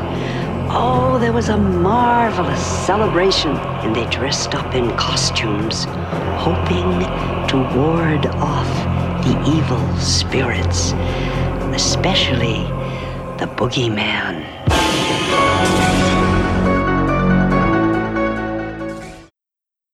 All right. Well, we are moving along to the final film in the Thorn trilogy, and that is Halloween 6, The Curse of Michael Myers, or if you'd rather, Halloween 666, The Origin of Michael Myers. Is that a thing? That is a thing. That was the original title of the film before it was changed. I think The Origin of Michael Myers was kind of the working title, I guess, for the producer's cut before it got released. But there's actually a trailer on the Blu-ray and online. You can look at it where it actually says Halloween 666, the origin of Michael Myers. That's pretty interesting. This movie barely has an identity, but it has one. Yeah, and this one's hard. How do you guys want to tackle this one? Do you want to talk about the original and then just briefly go over how the producer's cut changes from the original, or what are you thinking here? So I'm going to talk about the theatrical cut first, and then we can get into theatrical versus producers here in a minute. But okay, that works. So let's get into a little behind the scenes about basically this film. So this film was released 6 years after Revenge of Michael Myers, which is quite a bit of time, especially with how quickly 4 and 5 were released kind of back to back of each other. I don't think they really knew where to take the story in 6, so they just kind of stewed on it for a few years. But so they ended up hiring this guy named Joe Chappelle and hiring a writer to do the script, a guy by the name of Daniel Farrands. And that name might sound familiar because Daniel Farrands directed the very good documentaries, the Crystal Lake Memories documentary about Friday the 13th, and the Never Sleep Again series for Nightmare on Elm Street. So the guy is a big horror fan. He knows about the mythology. I actually read that when he was hired for the job, he basically had like an encyclopedia like of the Halloween like franchise. Like he knew the series like front to back. So this is a guy that loved the series. Like he's a big horror fan like me and you, and he got the opportunity to write a feature-length film. But they didn't quite know, I think, where to take this film, just because this film goes into some crazy territory. It really goes kind of out into left field about explaining what makes Michael tick, and kind of the backstory of what makes Michael, why he won't die, and some aspects of it work, some do not, but that's why we have a film that's so uneven. Definitely a case. This film definitely had a lot of like too many cooks in the kitchen. A lot Miramax. of Miramax, the Weinsteins. Mm-hmm. This is the first one from Miramax, right? Yes. Yeah. Yes. I believe New Line and Miramax had a bidding war for this film. I almost wish New Line would have ended up with this film. I think they knew what to do with horror a lot better than Miramax did. But I don't know. The producers and the studio heads definitely had a lot of interference in this film. I think Joe Chappelle did the best that he could. Daniel Farrands definitely, I think, wrote a good script. I think this film is actually one of the scarier entries in the Halloween series. I think it's very dark. I think Michael's portrayal is very frightening. I think Michael's very brutal in this film, a lot more brutal than he was in 4 and 5. And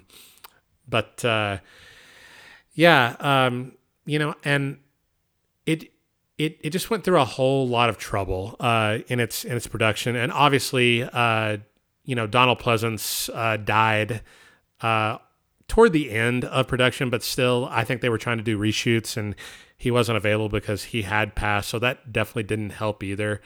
And just I think they had a vision, and then I think it just kind of got very convoluted with everyone else trying to put their input, with this and that and the design and the characters and where they wanted to take the story, and ultimately you get with the theatrical cut a very muddled mess. A lot of it does not make sense. The ending specifically does not make sense. The Michael Myers mask and a knife. They just jumble a bunch of shots in here together. Just jump cuts around. It's just it's very MTV style editing, and I don't care for it. It's kind of fun, the MTV style editing. I mean, like I know it's shitty, but like it is what it is. It's evocative in some ways. I mean, I guess this is Michael Myers like in the 90s. Like this is the first film that was very released 90s. in the 90s. It is. It's very distinctly 90s in a way that's Grunge. fun. I mean, yeah, it's a little grungy, a little gross. I like it. It kind of has I don't know. There's a little more of an attitude to it. I mean, I'm not saying it's a good attitude, but I think it's got some good stuff in it. We're going to talk about the characters for sure, but this movie has a feel to it. I definitely think the producer's cut is, does its own thing in a way that I prefer.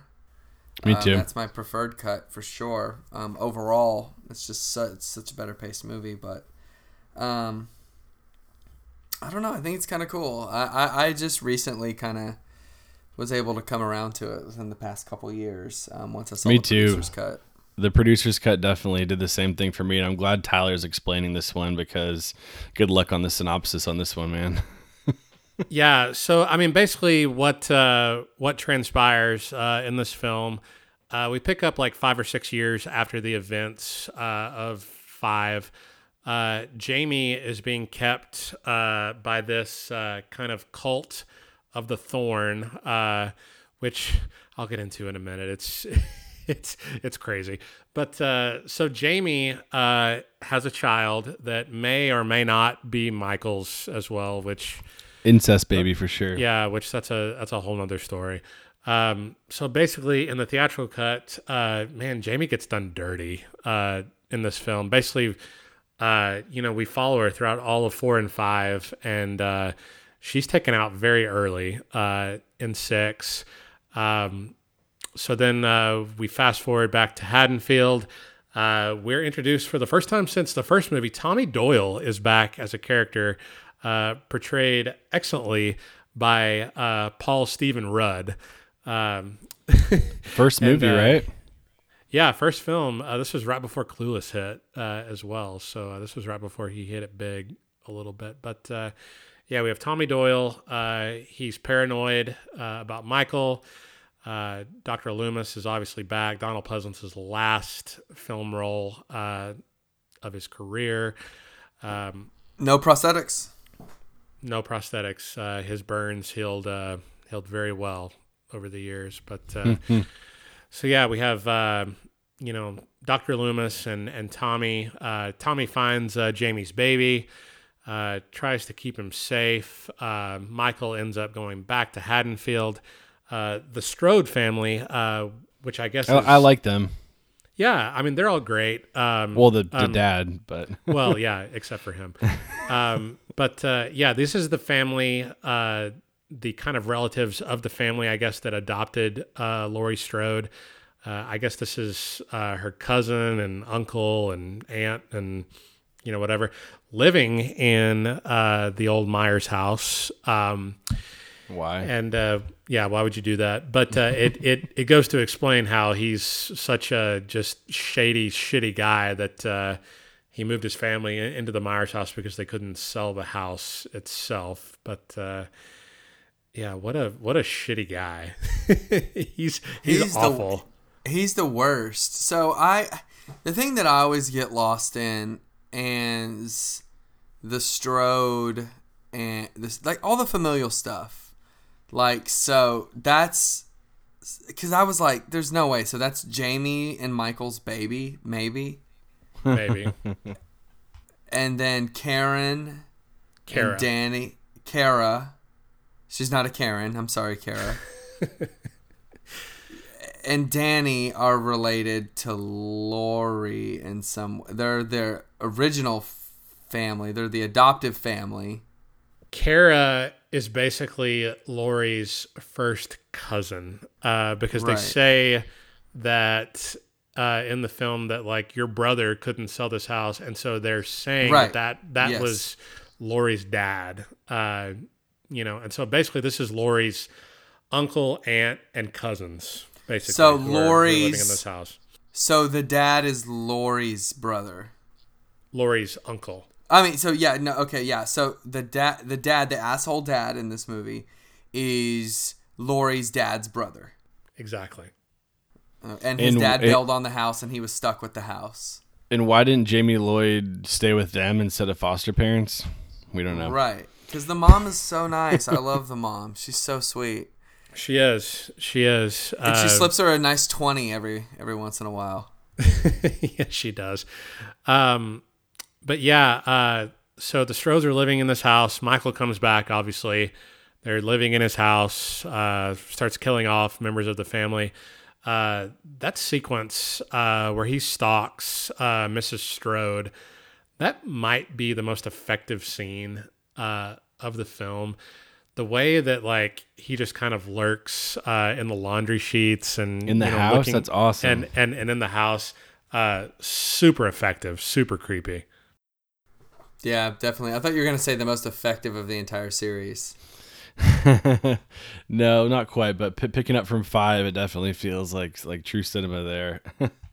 Yeah, no, it definitely does. It's a good one. It's sad too. I was like, no. This is a little bit. This script feels a little bit like it maybe should have been 30 pages less.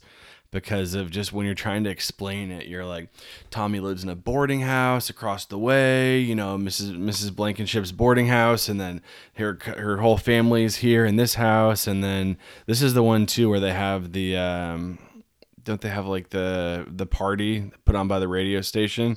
Barry's coming to town. Barry Sims, a Howard Stern wannabe. I actually think they wanted to get Howard Stern for this movie, but they couldn't get him. No. So obviously they wanted to, portray the best Howard Stern characterization they could, but exactly. But just think about all that going on top of having a, Cult of Thorn druid curse and, the baby and having the everything else going on in the basements of Haddonfield. It's just insane. Like it would take us 2 hours to try to explain the whole thing. So the cliff notes, basically, Tommy kind of goes into, and I don't know how he figured this out, first of all, but so Michael apparently belongs to this, Cult of Thorn. They're a cult that basically kind of watches over him, guides him, makes him do, basically their bidding. That's why you have the tattoos on him and eventually Dr. Wynn, who is revealed, which is I've always thought was random. Dr. Wynn was a very passing character in the first film. Right. He walked out of the sanitarium with Loomis for and you saw him for 30 seconds. Yep. In the original first film. He taught Michael how to drive though. Taught him how to drive, gave him lessons. But yeah, for that character to be Michael's caretaker, I thought was just completely random as hell. It really, really was, where you think back trying to tie everything together and make it seem like all the movies are cults about sacrifices, as he's been, having him under his wing to do the bidding of this, druid Thorn, marked cult. What it is, I'm going to take it back a second here. So essentially the Cult of Thorn, I think the druids had an alphabet. And Thorn was a member of their alphabet. Was like a letter in their alphabet. And Thorn is a curse. It was the one letter. Yeah, Thorn was the one that was evil, bad juju, that was the one. So every person in the tribe was assigned, or one person in the tribe of each tribe was assigned a mark of Thorn. And that carries a curse, and that curse can be passed along, which is bullshit. It has to be passed along, seemingly. And they do that in the alternate ending of the producer's cut. Yep. Which is great in its own way. But, the way that all that is revealed through Dr. Wynn is totally different in each movie. But and I think I think it does well in it, and it's the ending of the producer's cut is just so wild. It's so wild. I did not see Mrs. Blankenship being a cult member. That one was a shock to me for sure. Dude. Yeah, that was cool. Rosemary's Baby. So before we get into the producer's cut, I'm just going to finish out kind of the synopsis of the theatrical cut. It definitely gets a little muddled in the theatrical cut. Once the cult captures, I guess, Kara and Danny and take them to Smith's Grove. After that, I don't really know why stuff happens the way it does. Because in the theatrical cut, I guess Dr. Wynn and some of the doctors of the sanitarium are going to do like some type of experiment on Danny and the baby. Sacrifice. You know what? The less questions you ask about it, the better. And so they basically let Michael walk the halls by himself, basically killing anyone and everyone he pleases until he actually gets to the operating room and dispatches of like 20 doctors, give or take, very sadistically. But I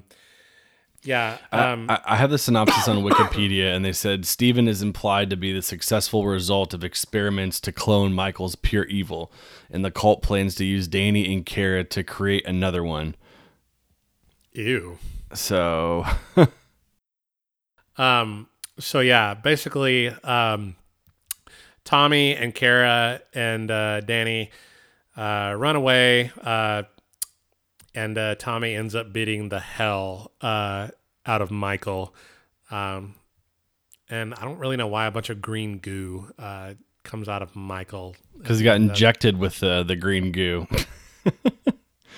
I don't know how that works. What about the thing? Why did Michael kill all of the doctors and everyone who was in the experiment room? Do we know why that happened? No, that's exactly why the theatrical cut is so fucking just confusing, because like it literally never explains why Michael turned on all of them, why he did that. Like it literally just never says the entire time.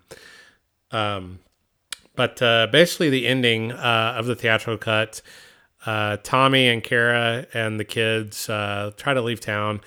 Loomis stays behind because he has some unfinished business to take care of.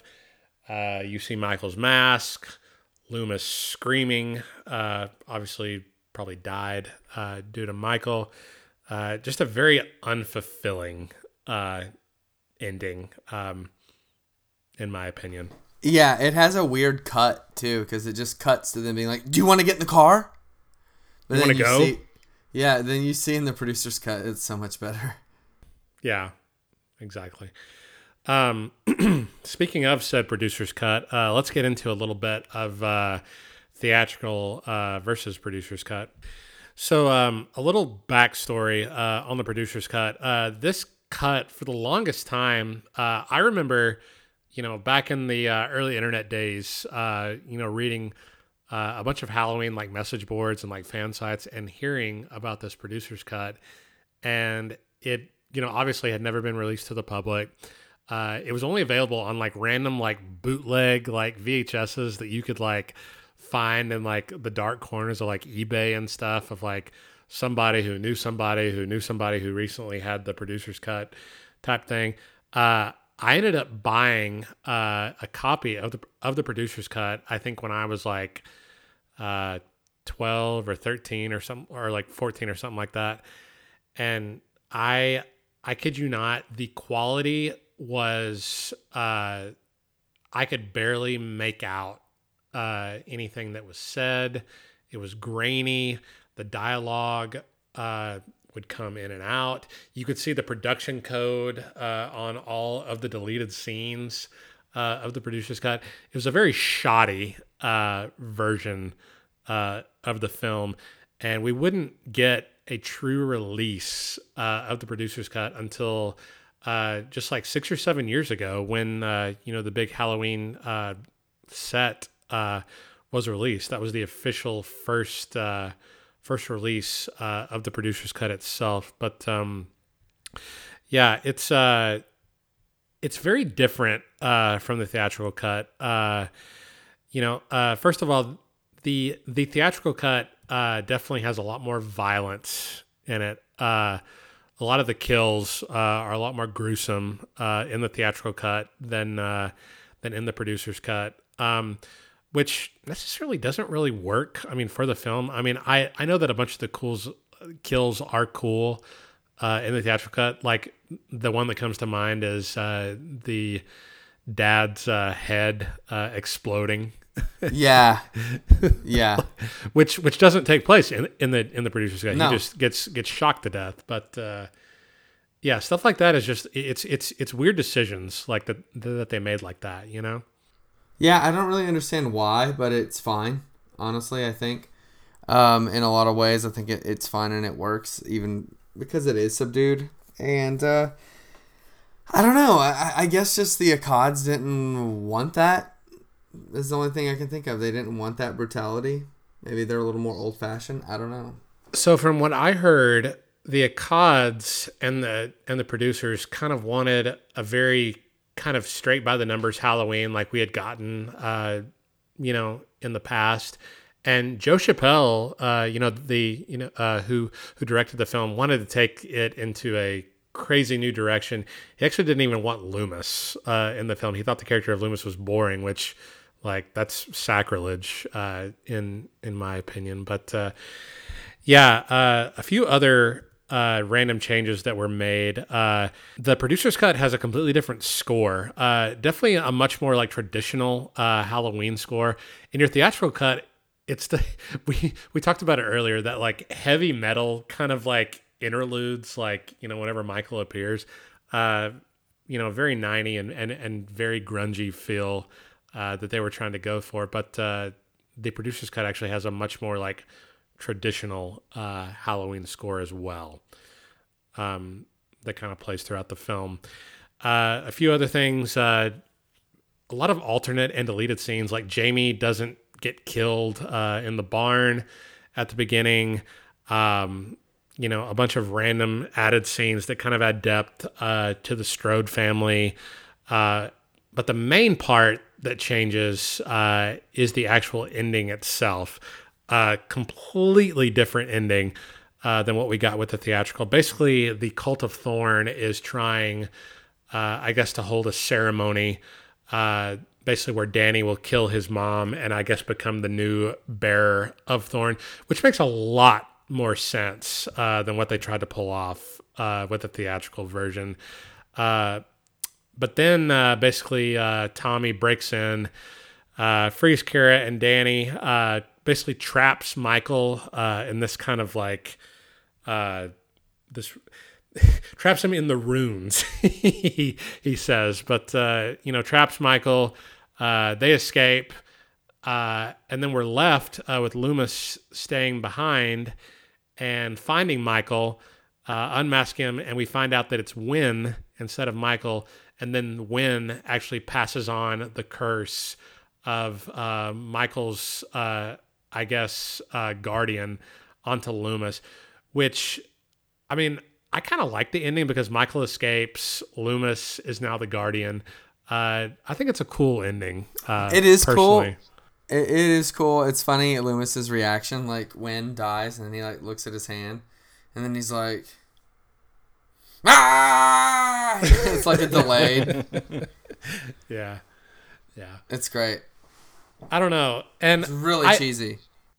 It is, but honestly, it's better than what we got with the theatrical cut. Like, I didn't understand what the fuck was going on with the doctors, with them finding that room, like with embryos and stuff. Like, I didn't get it. I didn't want to get it, really. But I don't know. You guys both prefer the producer's cut to the theatrical, right? Oh, absolutely. Yep. Yeah, I definitely do. I think, like you said, the jump cuts and everything going on with there's not really a story.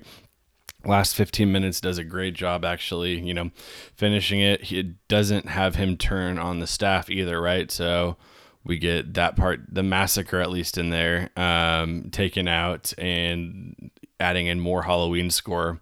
There's a pretty good video by, I think it's Dead Meat, right? On YouTube. It's like 20 minutes long that goes into every single change and what the difference is and what they decided to do, and just adding back some of the Halloween score and taking away some of the random, rock music in there. Definitely makes it feel more like a Halloween film, and obviously wrapping up how weird the ending is, obviously with, stones and whatever is going on there, but definitely works better for me and is the one runes. The runes definitely. Well, he just finds him in that cloak that he's wearing. He just finds him and then puts him out, and then he says, "Sam Hain." I guess so. Which, like, honestly, if they would have gone with the storyline of the producer's cut, they probably would have made that scene a lot better. It was very kind of, I don't know, it was cheesy. Paul Rudd putting stones on the floor to trap Michael is a very cheesy plot device, but it is what it is. But I don't think either version is very coherent. I think both are very flawed storylines, but the producer's cut definitely is the preferred cut for me as well. I definitely would have liked to have seen what they would have done with the story after this, if like Donald Pleasance hadn't have passed away, and if they would have continued with the story, like where it would have gone. I think it would have been interesting, personally. Yep, but instead we get the next Choose Your Own Adventure, which we'll be talking about next week. Exactly. But let's jump into some of the characters and actors of this film. As I said, Donald Pleasance is back for his final portrayal as Dr. Loomis.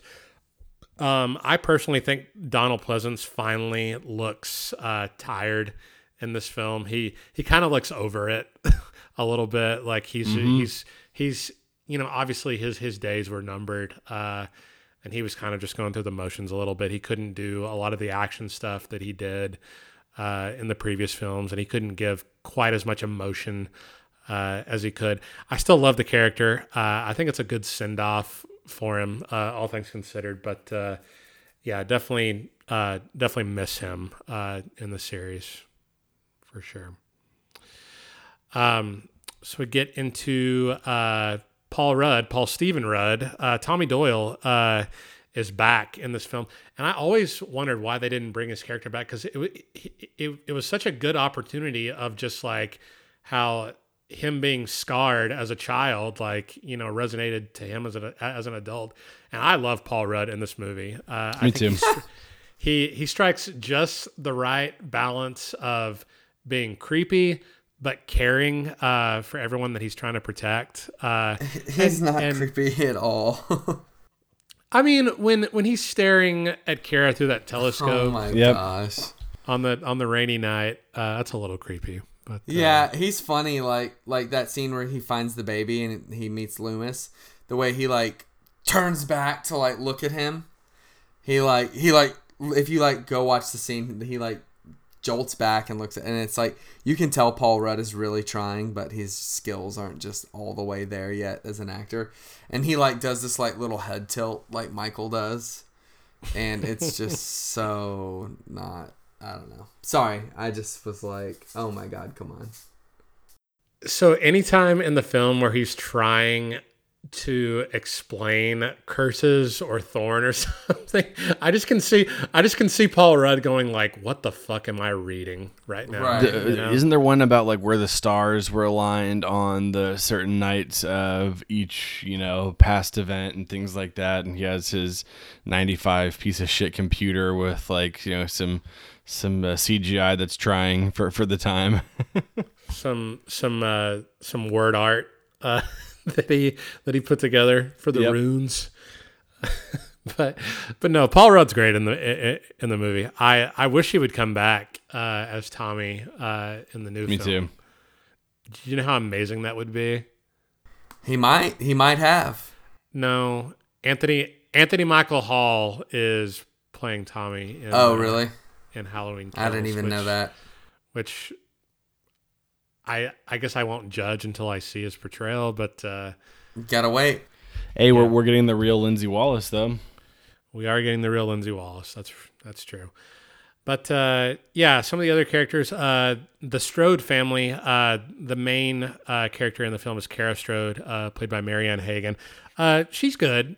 She's kind of the bystander along for the ride with Loomis and Tommy, and basically trying to protect her son, and trying to get away from Michael. But I mean, she does a good job too. Not quite as strong as like a Lori or a Jamie, but she does what she needs to do. Yeah, I think she's pretty good too. I think she's sympathetic. Yeah, I agree. And her family, I mean, we've already talked about her dad. Her dad's the biggest fucking prick in the film. Her brother is kind of a slacker who doesn't care, who ends up getting offed by Michael in their house. We talked about her mom, who gets stalked by Michael in that really good scene. And I don't know. I mean, it's just, I mean, you definitely feel their family dynamic, for sure. Probably the biggest character we need to talk about is that of Jamie. So a little backstory. Danielle Harris obviously wanted to play Jamie again, that was her character. She had played her for 2 movies, really wanted to, give the character justice, wasn't even asking for that much money to reprise her role. And the producers just kind of balked at her lowball offer and wouldn't even consider her. Hired another actress by the name of J.C. Brandy, who, I mean, she's okay, but she's not Danielle Harris. It's hard to even know that it's her. Exactly. Like when I think of Jamie Lloyd, I think of Danielle Harris and nobody else. And it just sucks that, I feel like the producers had a golden opportunity to, keep the continuity there. And they just completely fucked it up, for sure. But, yeah, she's only in the film for a whole 10 minutes. So it's not a huge part, but it definitely would have been nice to see Danielle Harris, wrap up her character in the 6th film, for sure. Yeah. Do you want to get into some of the kills here? Yeah. So there's a great kill in the opening. And it's the nurse who helps Jamie Lloyd escape the cult with her baby, and Michael Myers just roaming the hall, grabs her and sticks her head on a wall spike, and it just kind of sets the tone for the film. And then as he goes chasing Jamie Lloyd, he snaps this guy's head open and then goes after Jamie and impales her and puts her in the corn thresher, or I guess in the producer's cut it's different, right? You get shot. In the producer's cut, she just gets stabbed and then kind of left for dead. That's right. And then we ultimately find her in the hospital, and the Man in Black, aka Dr. Wynn, ends up taking her out randomly. That's right. And then obviously here, we're up in the body count, so there's a ton more. Obviously Deborah Strode with the axe. John gets a great comeuppance where he gets stuck into the fuse box and his head explodes. I think we kind of mentioned that briefly. Barry Sims gets stabbed. Tim Strode gets his throat slit. Beth gets stabbed. We get the doctor in the theatrical cut. Obviously, we get all of these additional kills where one of the doctors gets, and all of his coworkers, cult members get hacked up with the machete. And then lastly, the head slam through the metal bars in the theatrical cut. So I guess the main thing on this, and kind of, for my view of what you're looking at, is if you like gore, if you like, seeing tons of kills, check out the theatrical cut. If you want something that makes a little bit more sense and is a little bit more congruent with the story and make, just maybe for an easier watch, I would recommend the producer's cut on this one. Couldn't have said it better. The last thing I'll say before we talk about our final opinions is the actual portrayal of Michael. George P. Wilbur is back as his second portrayal of Michael. Michael, I think, is the most brutal and scary in this film than I think he's ever been outside of like the first one.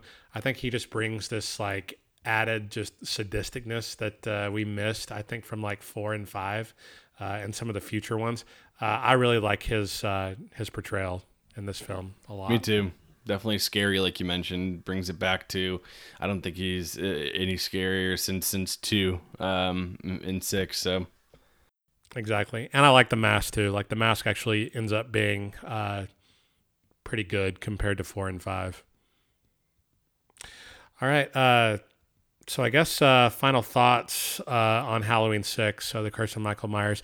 This movie definitely isn't perfect. Both the producer and theatrical cut definitely have their issues, but I've kind of really grown to like it a lot. It's one of those ones in the series where when I first saw it, I wasn't a huge fan of it just because of like how convoluted and just messy it was for the longest time.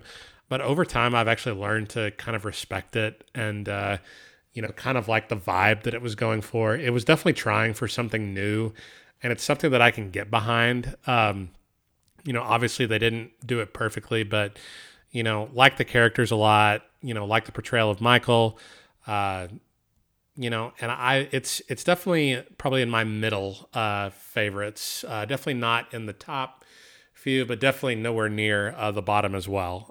So I've definitely come to enjoy it over the years for sure.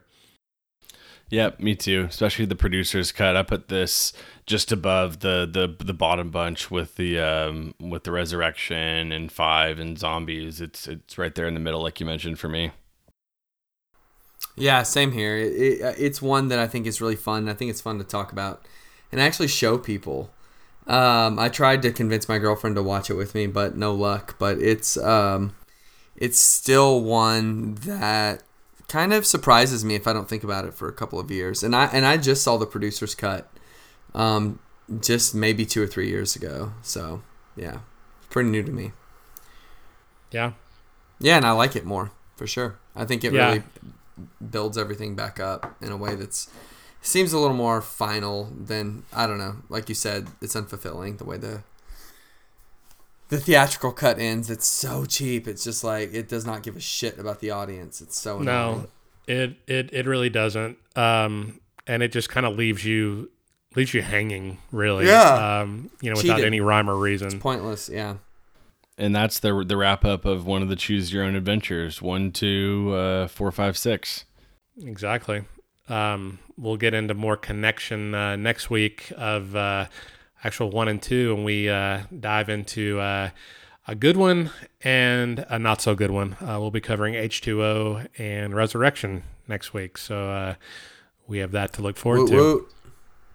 But yeah, guys, thanks for continuing on this Halloween journey with us. We've still got a couple more episodes to go, obviously. But we thank you for your support. We thank you that you tune in every week. We love hearing your feedback, and for you to subscribe to the pod channel and leave us a review as well. But in the meantime, you can find me on Instagram at the.shape.1978. I guess go visit my Instagram, give me a like, give me a comment, whatever you want to do.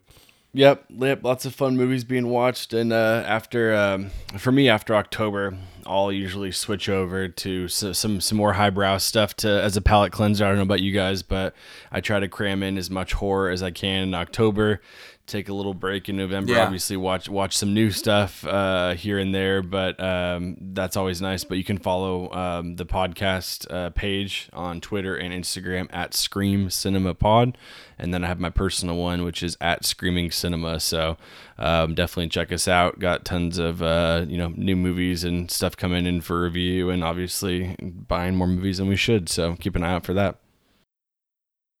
Yeah, you can find me at uncut.films with a Z. Doing a lot of the same, not really posting as much until I'm thinking about it later. I am doing all those things. I'm reviewing movies from Fresh Fiction. On Fresh Fiction, I'm still on Rotten Tomatoes watching some cool stuff that's not horror.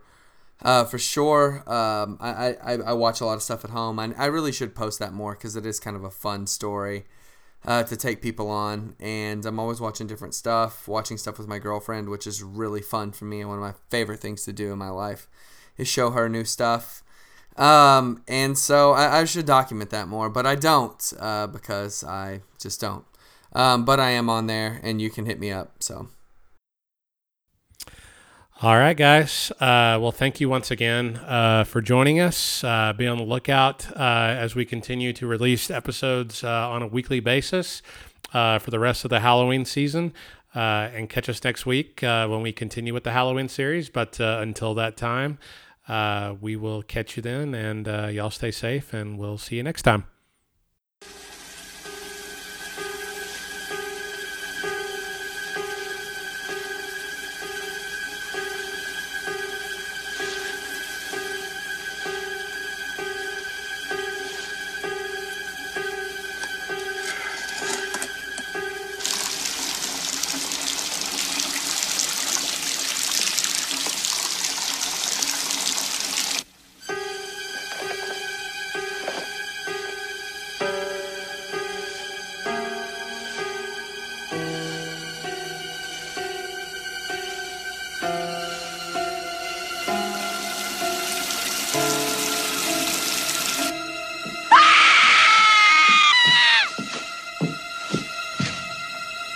Whoa.